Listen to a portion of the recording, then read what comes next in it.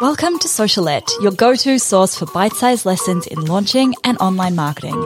I'm your host, Steph Taylor, and I'm a corporate dropout turned launch strategist, helping you launch your digital products simply and successfully so you can reach more people, grow your audience, and become the go-to brand in your space.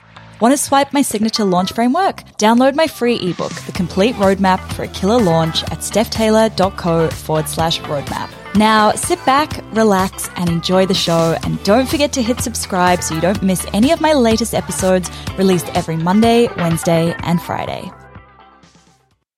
Hey, welcome back to Socialette. This is episode 367. How you can have a successful launch with a small following and a tiny email list. Because honestly, it is a massive myth that you need to have a big following and a huge email list in order to have a successful launch. Like, sure, maybe if you're just planning on putting your product out there and telling people that they can buy it, and that's it, that's all your launch is, then yeah, you'd want to have a big audience and you'd want them to be engaged. And like, you see this quite a lot with bigger brands and bigger influencers.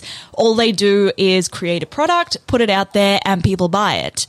And I think that makes small business owners feel like their launches aren't successful because they've just followed the same strategy, even if you can even call it a strategy, which I personally don't think that creating a product and just putting it out there is a strategy. So when you're a smaller business, you can still have that successful launch.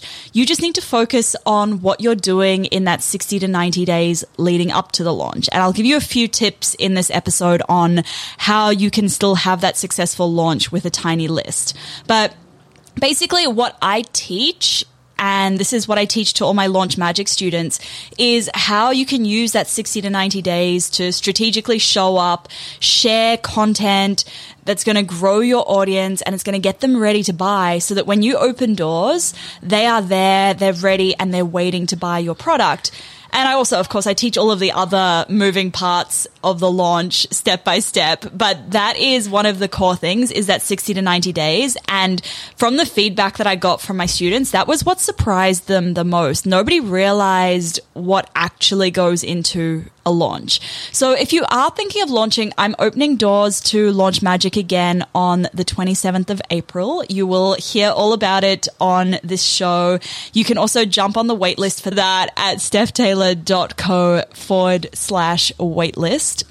All right, without further ado, 4 tips for a successful launch with a small audience. So tip number 1 is start your launch early, okay? So start at least 60 to 90 days beforehand. And that's not 60 to 90 days of talking about your product. This is where one of the big misconceptions about launching is. A lot of people think that launching is just talking about your product and trying to build that hype. It's not that. It's about sharing strategic content that's going to grow and nurture your audience so that they are where they need to be ready to buy from you when your product is available for sale or when you open doors. See, even Archie agrees with me. Tip number 2 is to show up, okay? Put your face on social media. Go live, do stories, share content wherever you feel most comfortable. And even if you don't feel fully comfortable, I challenge you to do things that feel a little bit uncomfortable because that's how you grow. But the main thing is that you're showing up consistently and regularly for your audience. You don't need to do everything. You just need to pick a few places where you can consistently show up for your audience. Tip number 3, have one-to-one conversations. So this is something that doesn't scale. Like when your audience really grows, you don't have the time to have one-to-one conversations with everyone in your audience. So while you have a small audience, try and have as many of those one-to-one conversations, whether that's in your inbox, whether that's in your DMs, when you launch and you have people who are sitting on the fence.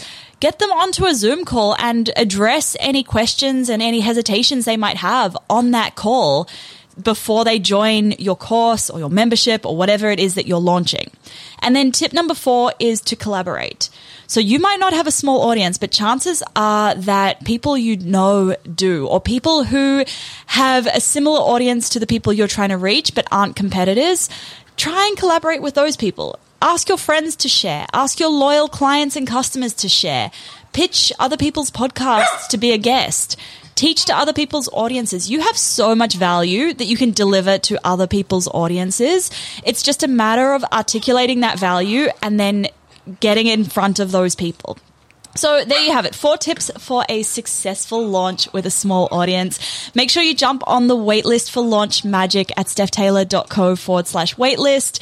And I will be telling you a little bit more about the free challenge and the free webinars that I'm going to be running in the next couple of weeks very, very soon. So stay tuned for those as well. In the meantime, if you have any friends who you think would be interested in learning about launching, please do tell them about this podcast. It's my number one way of helping more people. So I do really appreciate it whenever you guys tell your friends. Make sure you hit subscribe so you don't miss any new episodes released every Monday, Wednesday, and Friday. And yeah, as always, guys, I really do appreciate it when you leave a quick rating and a review. Thanks so much for listening. Catch you next time.